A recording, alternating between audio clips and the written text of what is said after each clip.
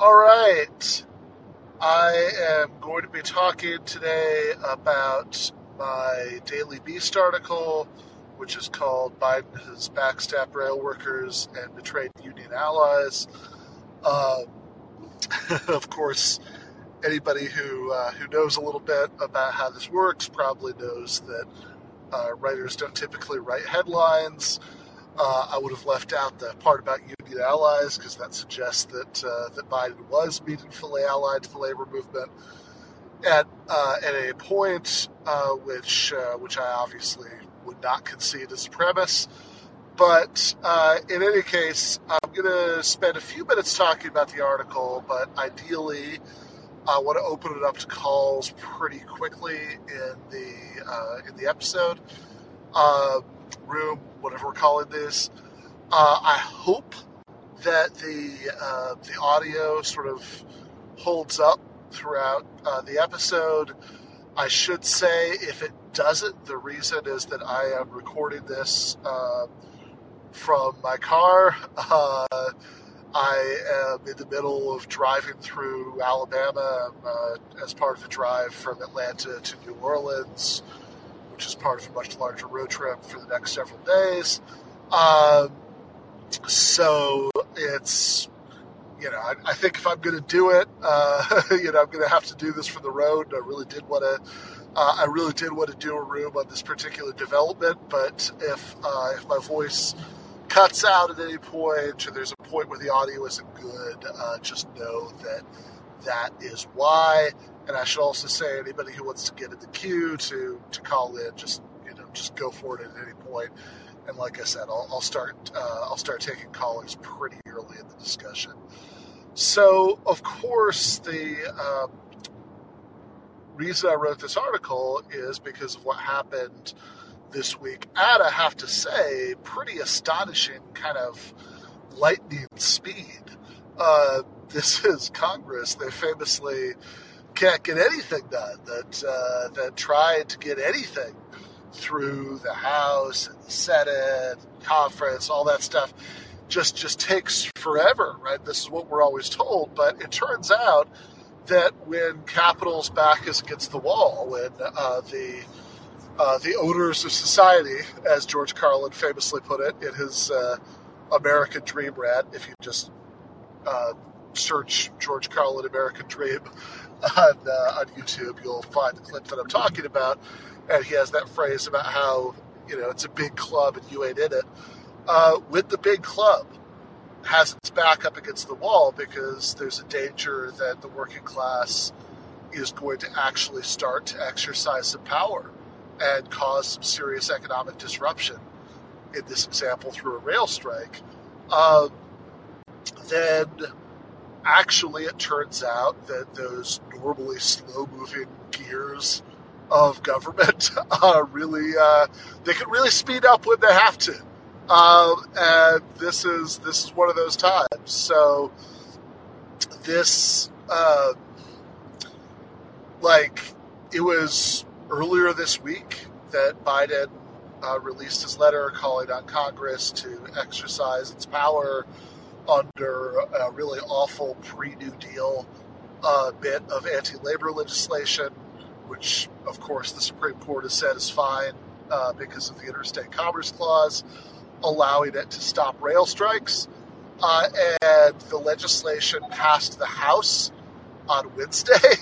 And I was, originally I told the Daily Beast I'd get the article done on Wednesday afternoon. But then the situation was changing so quickly, and they said, well, actually, they were going to run until Friday anyway, so if I wanted, I could wait till early Thursday. And then on Thursday, things were very fluid, but basically it passed the House on Wednesday, it passed the Senate on Thursday, and that's all she wrote. So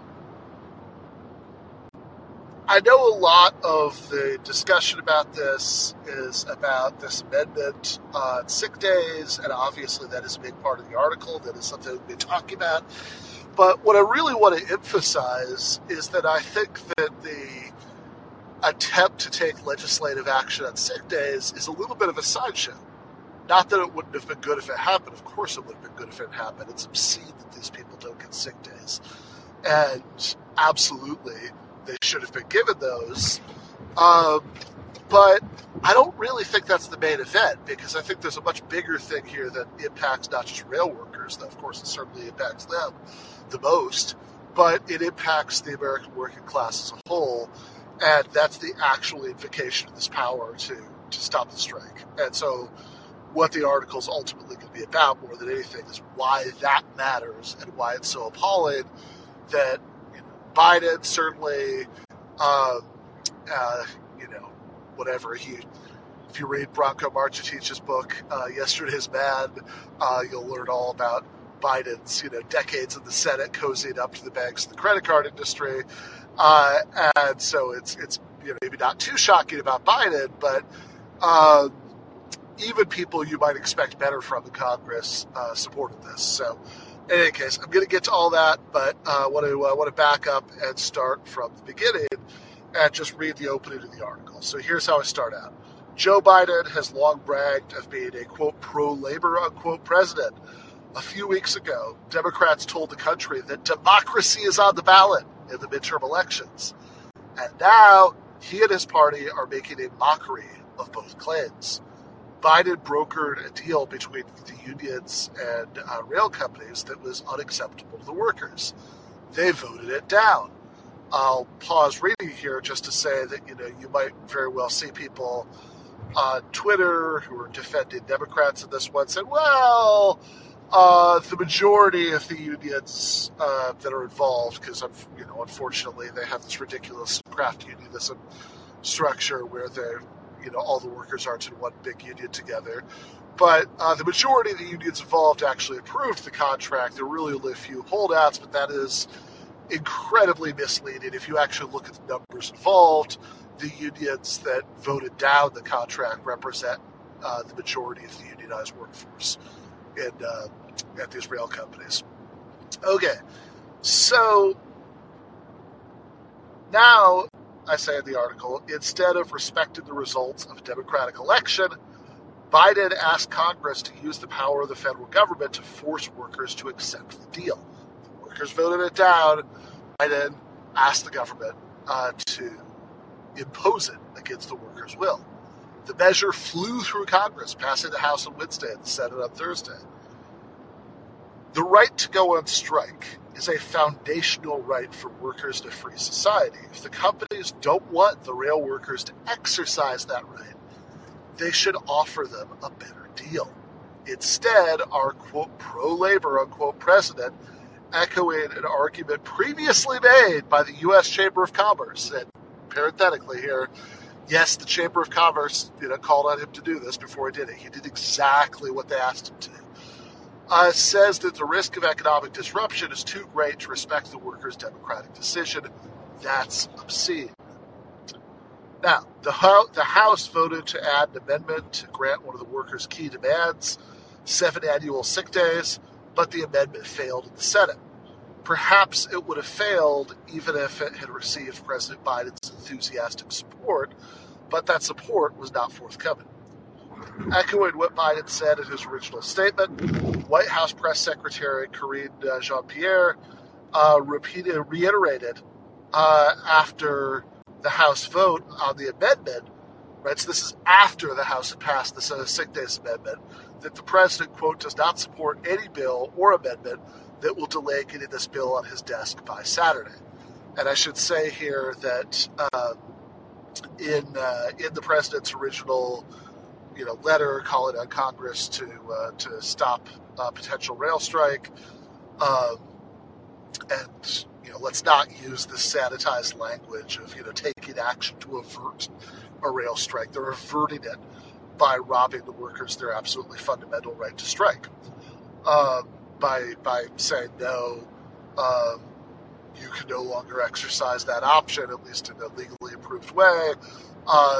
We are going to impose this deal against the will of your membership that voted it down.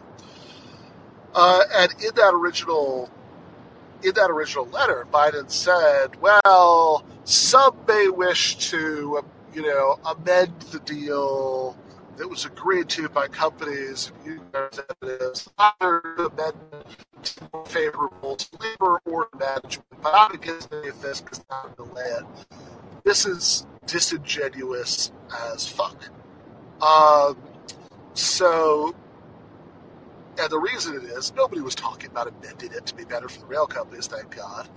The only thing anybody was talking about was amending it to add the sick days that the workers want. I was looking at some comment in the chat, but going back to the article, I say the current contract guarantees exactly 0 days of sick leave, never mind paid vacation, and some of the companies have extremely punitive policies for taking days off for any reason. For example, Jacobin's Luke Savage reports that at Warren Buffett's rail company, BNSF, quote, workers are allotted a point balance that diminishes if they're unavailable for work, even in cases of illness or emergency, unquote. Workers who reach a 0 balance are suspended, and if they then reach it again after that, they are terminated. The human consequences of these policies are grim.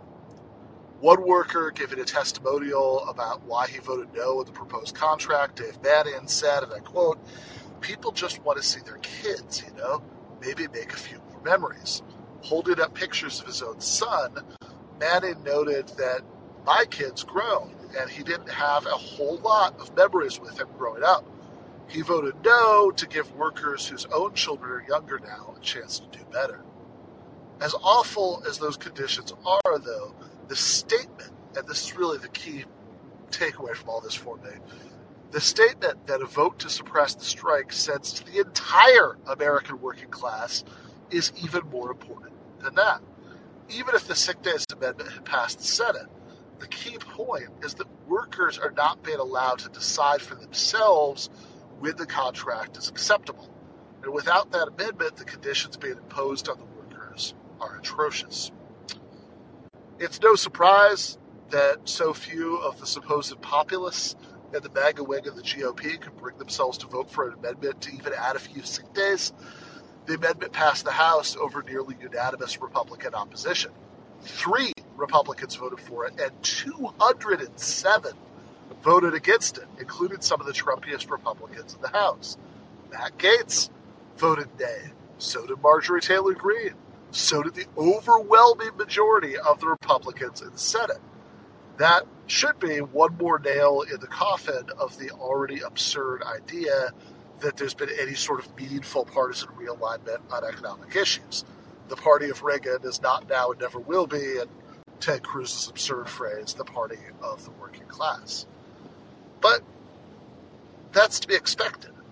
Getting mad at Republicans for voting against letting the Pearls have a few sick days is like getting mad at a dog for chasing squirrels. It's what they are. It's their nature. What's more disturbing than that is that while they softened the blow by voting for the sick day amendment, almost all of the House progressives also voted to stop the rail workers from going on strike. AOC voted yay. So did Ilhan Omar, Jamal Bowman, and Ayanna Pressley. The only one of the so-called squad to stick to her democratic socialist principles and vote nay was Michigan's Rashida Tlaib. Bernie Sanders, to his credit, also voted nay in the Senate. Now, AOC justified her vote as part of a strategy coordinated with union leaders to get through the sick leave amendment, but that's a weak defense, and not just because the idea that the amendment would get 60 votes in the Senate was already pretty dubious. So, in other words, just taking a pause from the article itself, I just want to say, this is not the main point of the article, but I do think she deserves to be slammed for this, as well as, the rest of the squad of Rashida, because the idea that, they even thought anybody was going to get to 60 votes in the Senate is obscene. That's not obscene, that's the wrong word, is stretches credulity, right? Yeah, it stretches credulity. And they could have still stuck to their principles and voted no. I mean, this is such an important vote that to say, oh, we're going to do some, three-dimensional chess, high-level thing, that justifies it. No, you don't do that on a vote to stop a strike. I'm sorry. You just don't do that as a socialist. I agree with what Kshama Sawant said on Twitter that you could just, if they were saying, like Pelosi was saying, well, you won't get the sick days vote in the House if you don't vote yay on stopping the strike, they could have had a press conference and blamed Pelosi for this amendment not happening. The official, they say, well, the rail unions signed off on the strategy. I'm sure they did. I mean, the same union leadership signed off on the original bad contract that got voted down.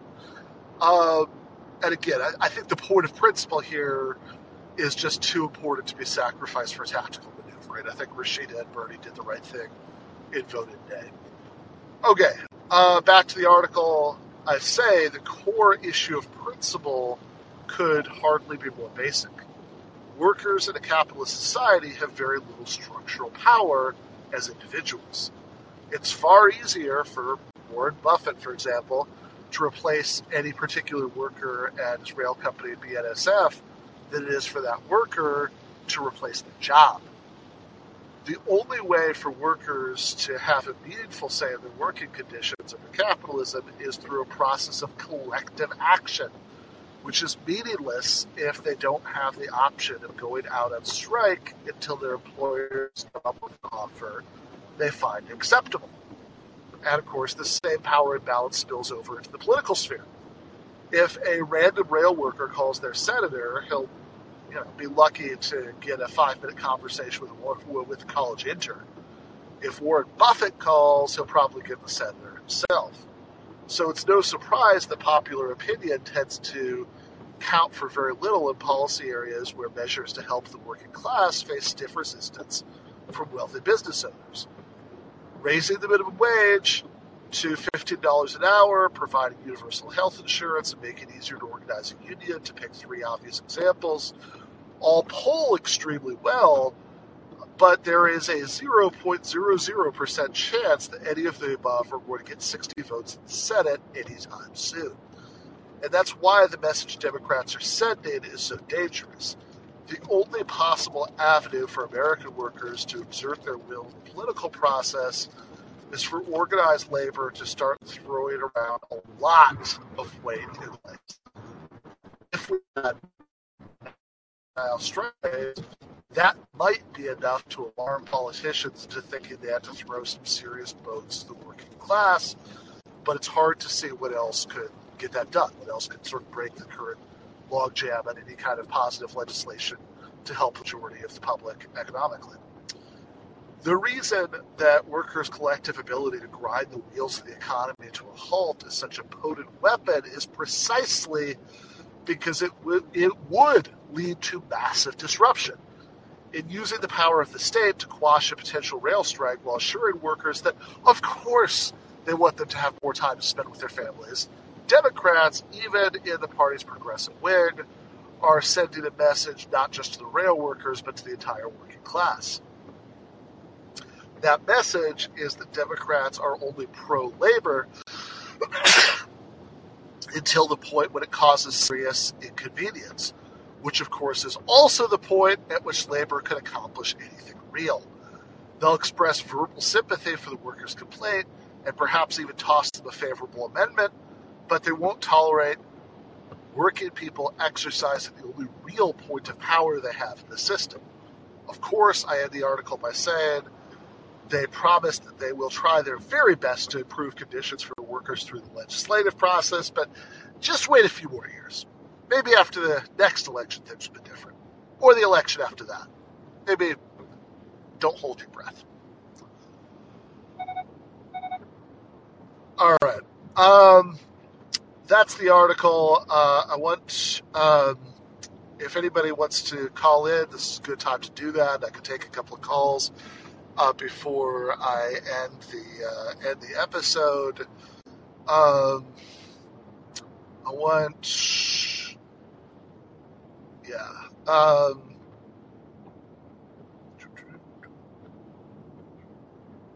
right. So yeah, please do call in if you've got a call. Otherwise, see if there's a lot of activity in the chat, but since I'm in the car, I can't really look at that too much. But in any case, I do want to talk just a little bit, I suppose, in the last few minutes here about some of the sort of intra-left aspects of this. So the article, of course, the primary focus is on Joe Biden. This is an article for the mainstream press. It's this is not like an article that's for some socialist publication where we all take this stuff for granted. I mean, even a lot of the stuff I wrote for Jacobin is with an eye towards, even though, of course, most readers are already going to be leftists, but, sort of pitched at somebody who isn't, because I want to arm people with arguments they can make when they're talking to their non-socialist friends and family members and coworkers and all that stuff. But particularly in a case like this, where it's written for the Daily Beast, where the majority of readers are going to be not people who are on the socialist left. So that's why the focus is on Biden and the mainstream Democrats, even though I do slam most of the squad a little bit in passing. But of course, there is this larger issue, that comes up within the left about how to handle stuff like this, what lessons to draw from it, how to sort of think about what you might think of as the party question in light of this, which is sort of the question of, do you try to contest for the Democratic Party ballot line, in primaries, and win elections that way, like what the squad all did. Just stuff like this proves that that's a bad idea. That's obviously one view that some people are going to have. Is it largely a separate question? Which is another point of view. I remember Joe Schwartz, who's I feel like I haven't seen anything from him in a while. I hope he's still kicking, but he's a DSA guy, and he's an interesting writer, political science professor, I think, and he wrote a book called The Permanence of the Political, and I saw him give a talk once in New Jersey where I think he made some very sharp points about this question, sort of how the sort of awfulness of Democrats, sometimes even including the more progressive Democrats, sort of relates to this question of how the left should think about political parties. And, the point that he made, which I think is very good, is that, look, I mean, you don't want to over-fetishize the party issue too much, because after all, the same neoliberal drift that we got in the U.S., within the Democrats also happened with various labor and socialist parties that did have their own independent ballot lines in other countries. The sort of larger political conditions are a somewhat separate issue from this, from like which ballot line you're using to elect your candidates, and what the sort of branding is and all that stuff. Which is not to say those things aren't important.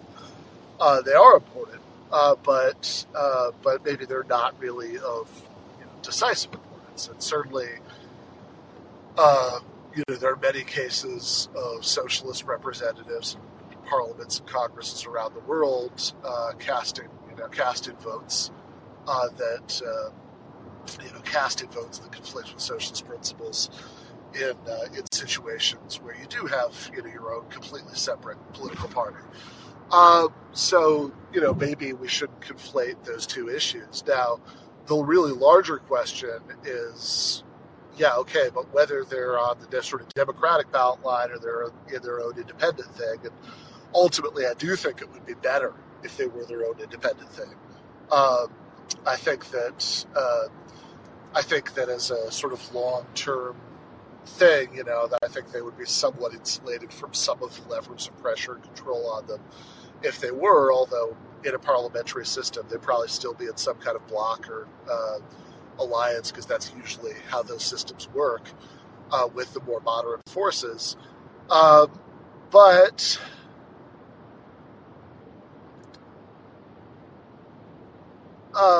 whether it's its own independent thing or not, I think the larger question is, well, do you have a left that's in a position to exert some kind of discipline on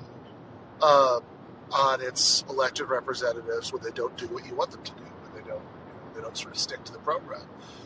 And that's a really hard problem that really bedevils even independent parties, never mind, some sort of loose quasi-party-like formation like DSA that is lucky if some of these people will, keep paying them dues, but they might not even bother to do that, because they don't get that much out of the relationship. And, DSA not knocking on doors or whatever isn't a very potent threat.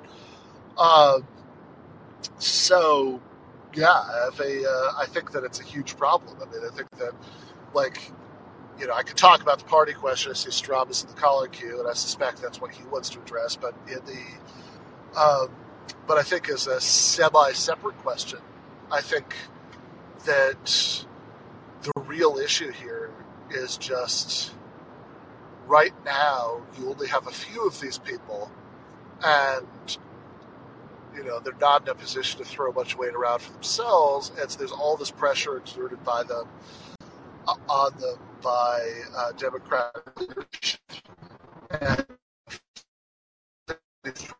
to exert competing pressure. And I think that under those conditions, the idea these people are going to cave to Democratic leadership quite often is unfortunately very unsurprising. And until there's a structural solution to this, I mean, there's DSA can censure people, expel people, whatever. I'm not necessarily against any of that, but that's not going to solve the larger. That's not going to solve the larger problem. That you're either just not going to have people in Congress, or when you do, they're gonna cave like this. But I think the one thing we can do, I mean, it's not very good. I mean, I think the beginning of wisdom is at least being honest at it, because if you accept their excuses when they say, "Oh, I was playing three-dimensional chess," in order to, because I had to, and the union said it was okay, and we had to do that so we could get this other amendment in and all that stuff. Look, why make their job of covering their asses any easier by accepting those excuses? I don't think you should. I think you should. I think you should say, sort of forthrightly, no. They dropped the ball on this one. They caved, and they caved on something that's important to them. And, frankly, they deserve all the shit they're doing. But I'm going to take Strom's call.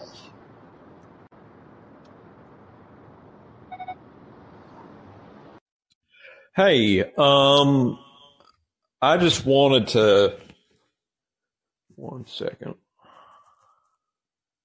Somehow I got muted. I wanted to ask what you thought of the prospect of something like a second attempt at the 1990s Labour Party, that kind of method of bringing together a potential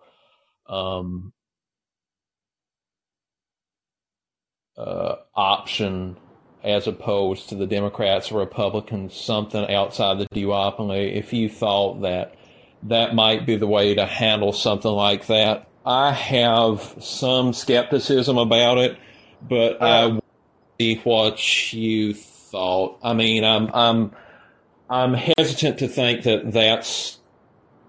that you can do it with just labor union confederation. But yeah, pretty much.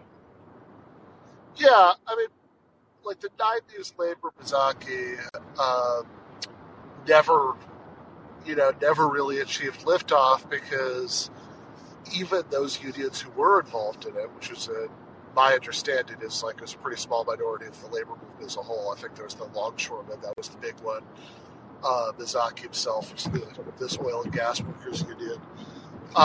But even the unions that were involved in it were never really willing to take the leap to run, to like really run very many elections. Like I think like a handful of people ever really ran on the Labor Party ballot line, maybe, and not in major races. And, I mean, I don't know this history in detail, so I might be wrong about that, but that's my impression. And like they sort of self-impose some very strict thresholds for like what it would take for them to run a candidate, and you can see why, because given the nature of the American electoral system, I mean it's really almost uniquely hostile to new parties coming in to and playing a major role, because most obviously first past the post, so there's no like proportional representation. You just don't get the majority in your district. You just lose, or the plurality, and the fact that there's no mechanism for like forming like parliamentary coalitions. If you don't get the majority, the fact that in a lot of states the threshold for gaining ballot access is set in a way that like it's just absurd. Like it's really easy to keep ballot access if you already have it, so they grandfather in the existing parties, but they make it really difficult for new parties. Even the Commission on Presidential Debates, the way they set that up, it's all set up to sort of rig the system against new entrants, and also, of course, even if there was buy-in from the entire labor movement, which there never was anything close to it, with the '90s Labor Party. Unfortunately, we're at a starting point right now where only a very small minority of the overall private sector union workforce, I mean, even the public sector, but especially the private sector workforce, is unionized. I mean, something like 6.7% of the private sector workforce is unionized. So the obvious worry, and this is not just a matter of union bureaucrats being sellouts or whatever. I mean, this is like a real worry. Is not only are you not going to win, but you're gonna be in a situation where the greater evil wins. And as much as this week is a vivid reminder that it was actually Company Joe, and they're not to be trusted. It is actually true that that Republicans do appoint much worse people to the National Labor Relations Board, etc. That the conditions for organizing new unions are much worse with Republicans in power, just because even though Republicans or Democrats are both ruling class parties, they're pursuing different strategies. So what does all that mean? Does that mean that we just can't ever have another party? I really hope not. But I guess the one thing I would caution against here is voluntarism.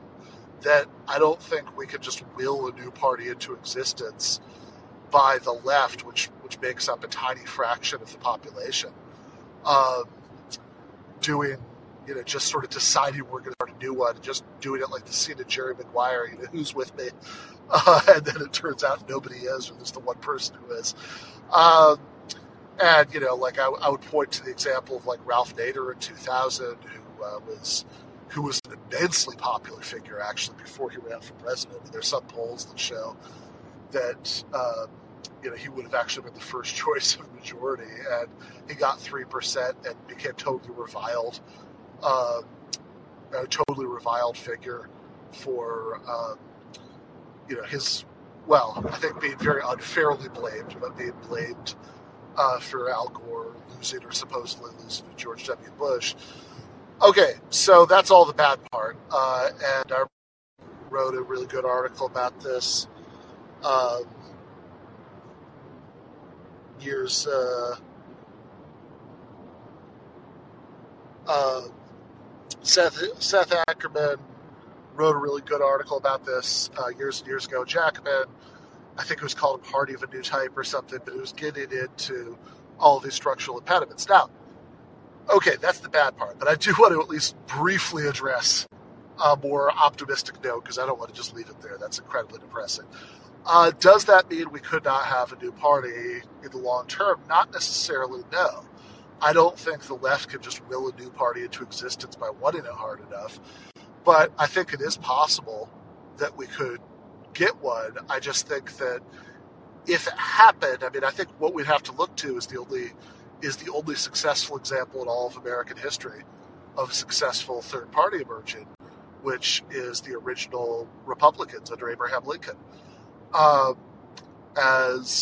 I think it's worth noting that the way that happened wasn't through like anti-slavery forces just when they were still very marginal, just declaring themselves a new party and starting with 3% of the vote and gradually working their way up to Lincoln winning a national presidential election. The way it happened was that essentially one of the existing parties, the Whigs, collapsed and their anti-slavery wing more or less became the Republican Party.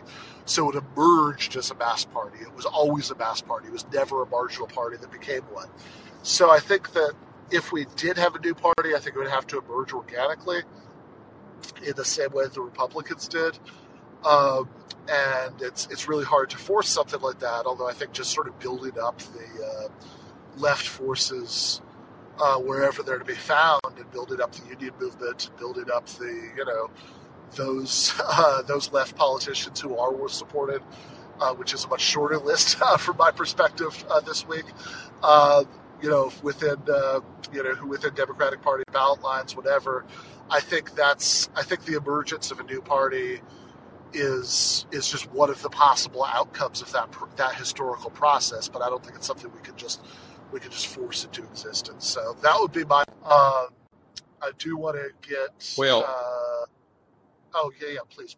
I wanted to suggest this. So I think that it would have to come out of non-business unionism, and it seems like a bunch of genuinely radical unions that at least don't have a history of business unionism is sprouting up all around. I don't know if you saw about the USSW that just formed recently. And I also think that we have to consider tenants, organizations, housing justice groups, and how they might contribute to something like that as well, because to me it seems even more than the healthcare problem, the affordable housing problem is driving people nuts and making people realize how horribly unjust this system is. I mean, in the town that I live in, which is not, at least for its recent arrival gentrified population, is not a wealthy town, and yet to rent the most pestilent, roach-infested, whatever you want to call it, hovel in a remote section of town that is not well serviced by public transit, you have to make $20 an hour to qualify. I mean, that full time. I mean, I think that's pretty illustrative, and I think that if you can locally capitalize on situations like that and push public housing, if you do that and you get 1,000 groups like that in 1,000 towns and cities, and it's not just labor unionism, then you might be able to federate into something. But I think it has to come outside of the, I hate saying it, old AFL-CIO unions, unless there's some big democratization of these institutions. I just don't see it happening. So that's all I have to say. On that part, I think certainly like the Amazon union is obviously a huge, it's one or two warehouses, but it's still a hugely encouraging development. And that is like a real that is like a radical union that's outside of existing structures. And even though it's not an independent union, it's affiliated with the SEIU, so it's not the AFL-CIO, but it's a similar, kind of established union structure. I still think the Starbucks stuff is very encouraging the same way. I actually wasn't sure I was familiar with the example that you just cited. It's the Southern Service Workers Union. It's real. Okay. Last couple of weeks, yeah. Okay, that's cool. Yeah, I like if you had, um, yeah, I mean, basically, if you were in a position where you had like a, kind of CIO part two, where there was there was a wave of sort of formation of much better unions, um, and then elements of maybe of things that had been affiliated with this AFL-CIO sort of went towards it, etc. Then yeah, I mean, God knows what could be possible out of that. I certainly agree that other kinds of like bottom-up civil society formation, like tenants associations, are also also sort of places where the working class can organize itself. Although I do still think the workplace is that kind of central site of structural power is the most promising avenue. But that too, absolutely. But yeah, I think that if you had these sort of it's very hard to sort of envision the exact scenario because we're just talking about stuff that hasn't happened yet. Like you and I could kind of try to dream something up, but I mean, it wouldn't resemble quite what would actually happen. But I mean, I think that in order to either have a better left pole of attraction within, that would sort of be within Democratic Party structures, would be better. Something that was independent or whatever weird combination happened. I don't think any of those things can really happen without just like much more grassroots organization of the class, because this is there is a reason there are not a lot of examples of successful socialist movements where even successful within sort of tepid social democratic terms, never mind anything going beyond that don't have an organized working class as the base. But I want to take Schnarf before we go for today. So Schnarf, what is on your mind? Hey, what's up? What's up? I was actually reading something that said the entirety of this of what the workers are looking for is about $688 million. That's really what it comes down to as a dollar amount. And then the article was talking about how Warren Buffett makes $1.14 billion a day, like clockwork. And it made me think that I think the situation that we're dealing with is not, the management of these railroad companies and their employees. What it is the employees actually versing the holding company, which is more integrated into global finance and has a way of making astronomical amounts of money. So the bigger question that I have is this, is that if we as a population just look at this as a static employee versus employer situation, then who's doing the PR job for us not saying that it's Warren Buffett's call and Warren Buffett can solve this with a snap of his fingers? I don't know if you've seen the cost of Berkshire Hathaway's. I think there's 3 stocks. It's an A and a B. Have you seen the cost of that? I mean, these people are making money hand over fist. The accountability of billionaires is zero. And we don't actually go out our way to say, hey, listen, these are the parasites that are responsible for robbing value, 1, out of the economy, and 2, out of the lives of the people that work for them. I don't know why more people on the left haven't pointed their finger at Warren Buffett, because he's a part of this. And the way they make money is also a part of this equation. Yeah, Well, I will say at least for myself, I did talk about Warren Buffett extensively in the Daily Beast article. I mean, I don't think that the like something that might be a larger disagreement or certainly this disagreement emphasis, etc. Is I don't think the sort of gap between kind of industrial capital and finance capital maybe is sort of the I don't think is the core of the problem. I mean, I think that the sort of core of the issue is about capital in whatever But do form you it know why I takes. think do you want to know why I think it is the core of the problem? Yeah, Because yep. so two things. The cost for Berkshire Hathaway A is $475,000 for one share. Yep. That's insane. So here's what I think. I think what's happened with the financialization of most companies is that they have strategically become more wealthy as a result of things like stock buybacks and having financial and real estate and intellectual property holdings. That's where I think the value is being generated, and that's leveraged against the productive side of a company, like the railroads where they're actually doing something. So if you have a way of leveraging that against an actual productive side of business, then what's really happening is that workers are losing the ability to use their labor as a bargaining chip. And I think that's something scary that people don't talk about. I know there's a few people that hint to it, but they don't really directly go into it. Like definitely Michael Hudson brings this up.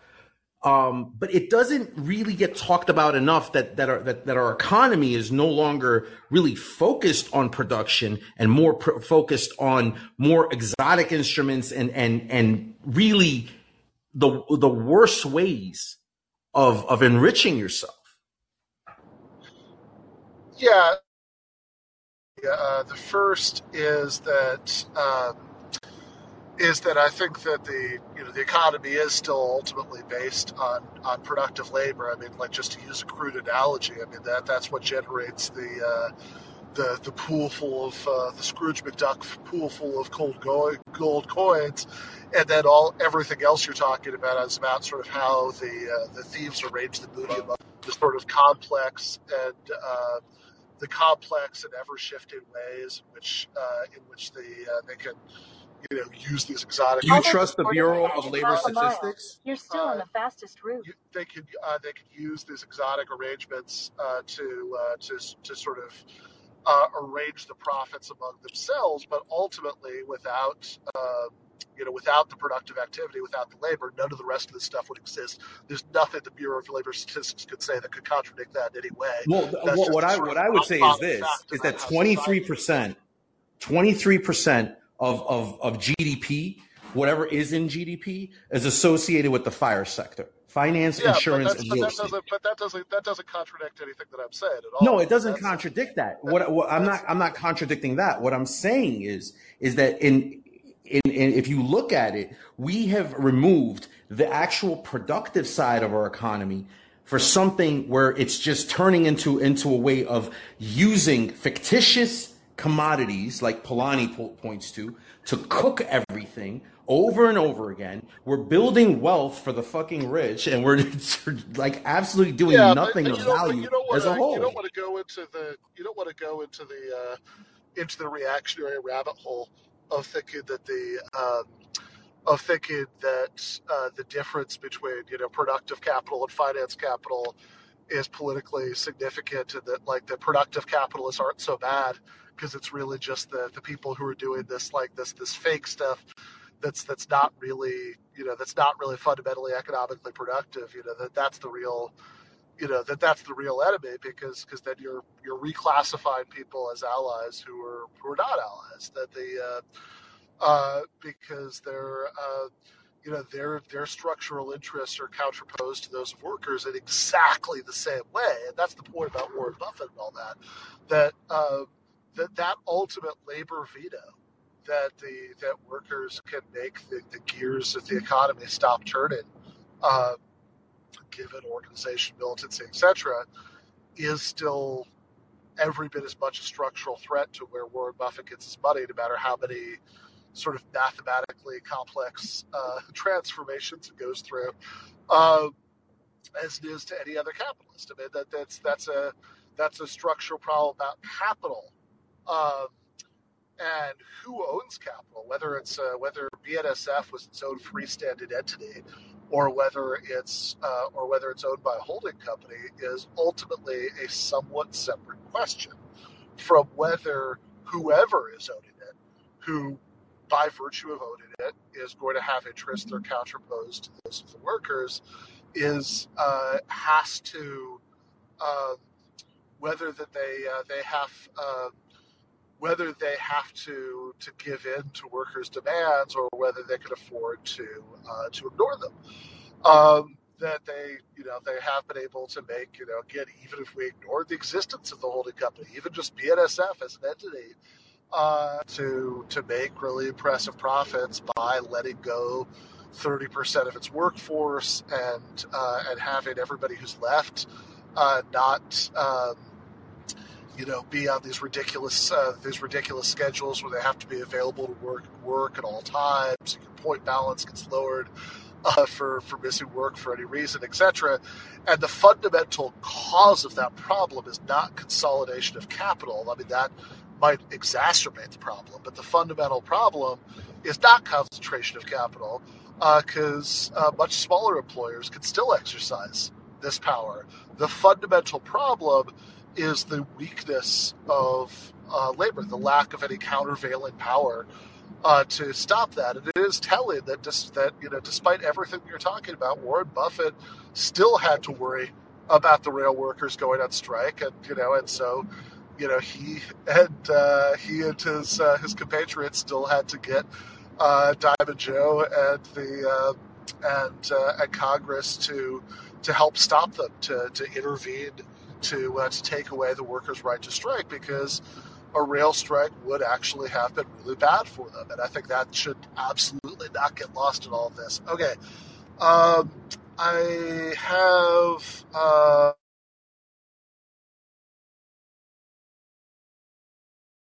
through these last few pretty quickly, but let's see. Next, Ron. All right.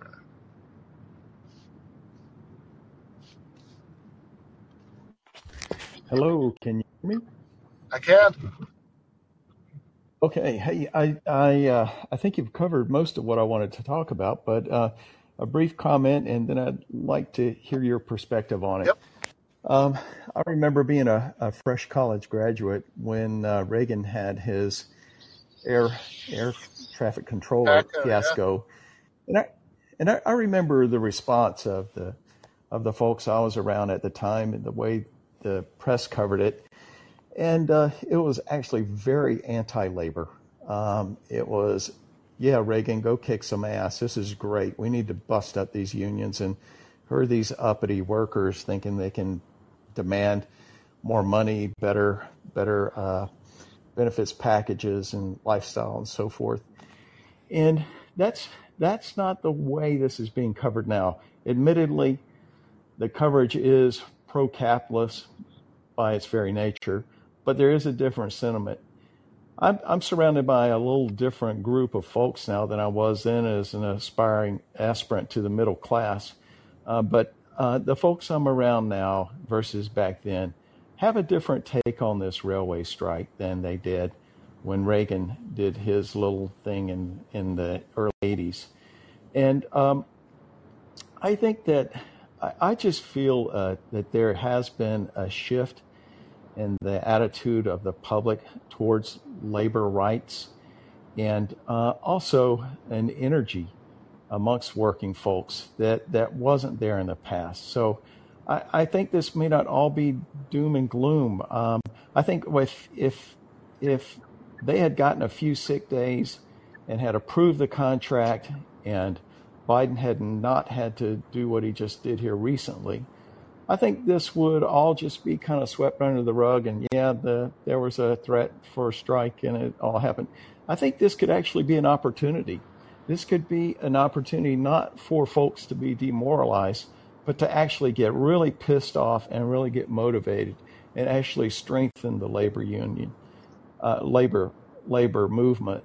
So just a little different perspective on it, that this is not all bad. I think it's bad for the Democrat Party, but it may actually in the end be good for labor if it serves to stimulate action and organizing.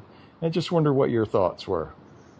Yeah, I will say on the media coverage, I'm probably not quite as optimistic from some of what I've seen. Like there was a montage that was going around of CNN talking heads fretting about how horrible it would be for the economy if, the rail workers went on strike. So it's definitely being covered predominantly from a pro-capitalist fat cat perspective. There's no question about that.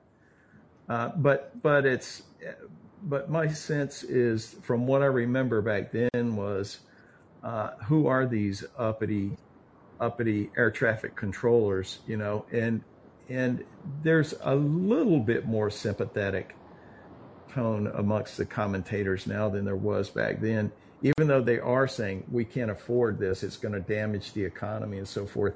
There isn't this sort of anti-rail worker sentiment that I sensed back in the day. Okay, well, I very much hope that you're right about that, and if on the larger point I made about whether there's been a shift in sentiment, I think that almost is true to some extent. Yeah. Given everything that's happened in the last decade in particular,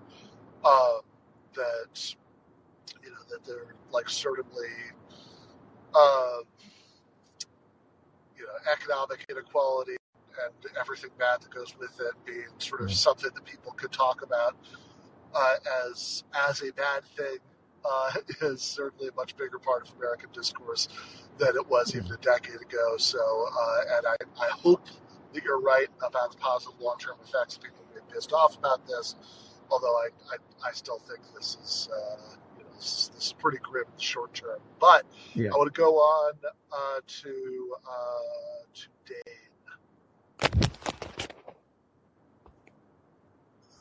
Hello.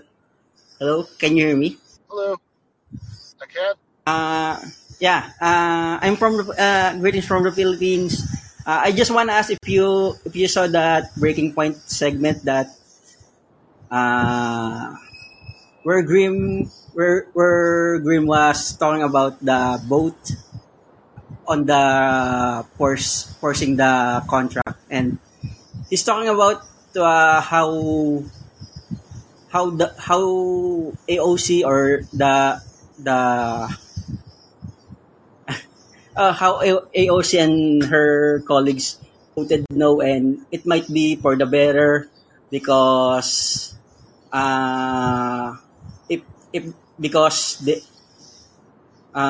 Democrats and the vote already has overwhelming vote on the other side, and if they sent if it pushed through with them being railroaded or trampled on, they won't have any leverage afterwards when it comes to renegotiation with Biden. What do you think about that? Does that make sense? Or I think I just thought that it would make more sense to have some opposition on the other side rather than somewhat almost unanimous voting on that part. Yeah, I'm with you on the last point. Now, I have seen some of Breaking Point's coverage of this, although not since the vote, so I haven't seen that segment that you're talking about. But again, I'm very reluctant to accept this sort of like, well, you needed to do this for the sake of negotiation. There's like the sort of three-dimensional chess strategy defenses. I think that there are I think there are places where nuance can become a bad thing, and I think with something as kind of momentous in terms of the signal it sends to the working class as a whole, is saying that Congress is going to stop you from going out on strike. I think that's one of those places where I think it would do more good to just draw a line in the sand and say no, you're not going to do that. So that is my thought. But I think probably our last caller we have is Okay, the Great White. Thank you. Great White North, Gareth.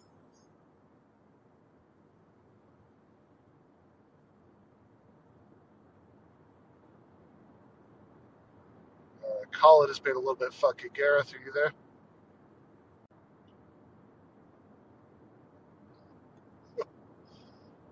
All right, I keep hitting make next caller, and I don't think it's working. I don't know what's going on. I think Colin might be having a little bit of a glitch today. I would actually be very interested to hear from Gareth on this one, but I think,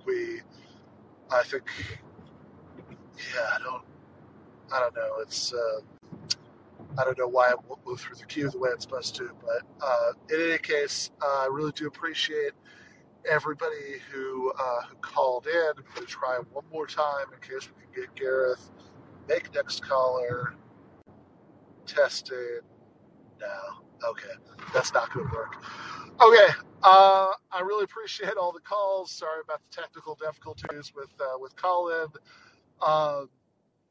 But we will, I'm sure, go back and talk about this again. If you anybody, whether you manage to get through today or not, who has more to say about this, you will have an opportunity to say it in a future episode very, very soon, I hope. And I will see everybody then. Thank you, everybody listening.